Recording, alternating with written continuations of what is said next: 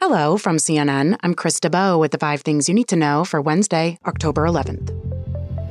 Israel has stepped up its offensive in Gaza following Hamas's assault over the weekend, as horrifying details emerge of the terror group's attacks on border communities.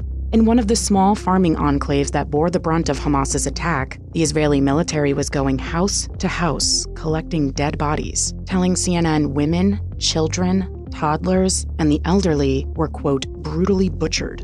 Israeli authorities say at least 1,200 people have died in Israel since the conflict began, and Israel has called up 300,000 reservists to fight. A coalition of politically diverse leaders in Israel say they've formed an emergency government and war cabinet focused only on the conflict.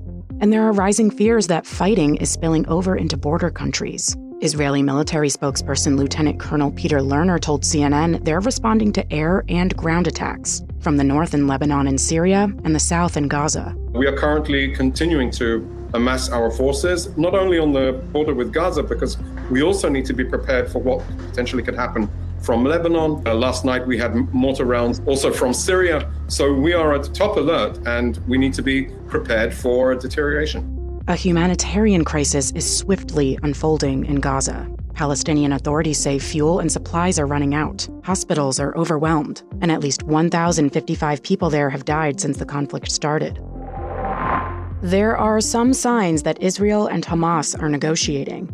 A diplomatic source told CNN that Qatar is mediating talks between the two sides to exchange women and children being held hostage in Gaza for Palestinian women and teenagers, quote, held in Israeli jails. With the situation deteriorating in Gaza, the U.S. is in talks to try to get Americans and other civilians to safety. U.S. officials say they're speaking to countries like Israel and Egypt to find a safe passage out. And State Department spokesman Matthew Miller says protecting Americans overseas is their top priority. We don't want to see civilian deaths anywhere. We expect Israel to follow the laws of war.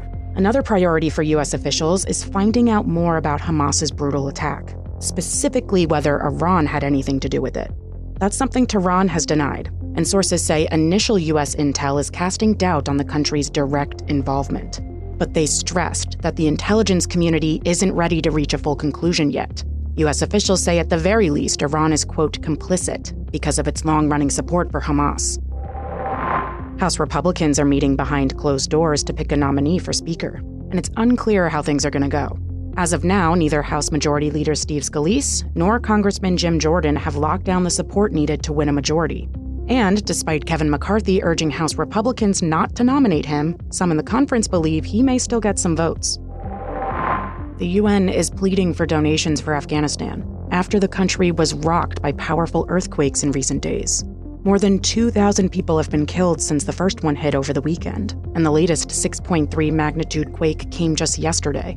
Those who have survived have no home to return to. They are terrified and hungry.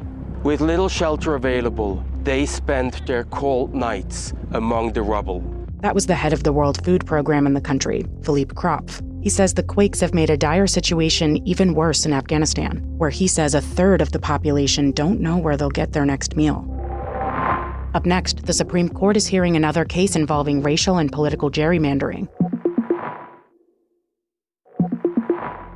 When South Carolina Republicans redrew district lines for a House seat, a federal court accused them of, quote, bleaching black voters.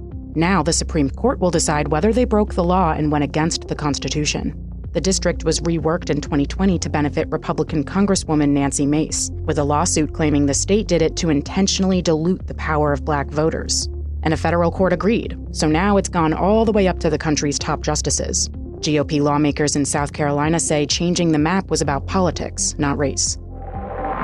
All right, that's all for now. I'm Krista Bowe, and our next episode drops at 5 p.m. Eastern. Till next time.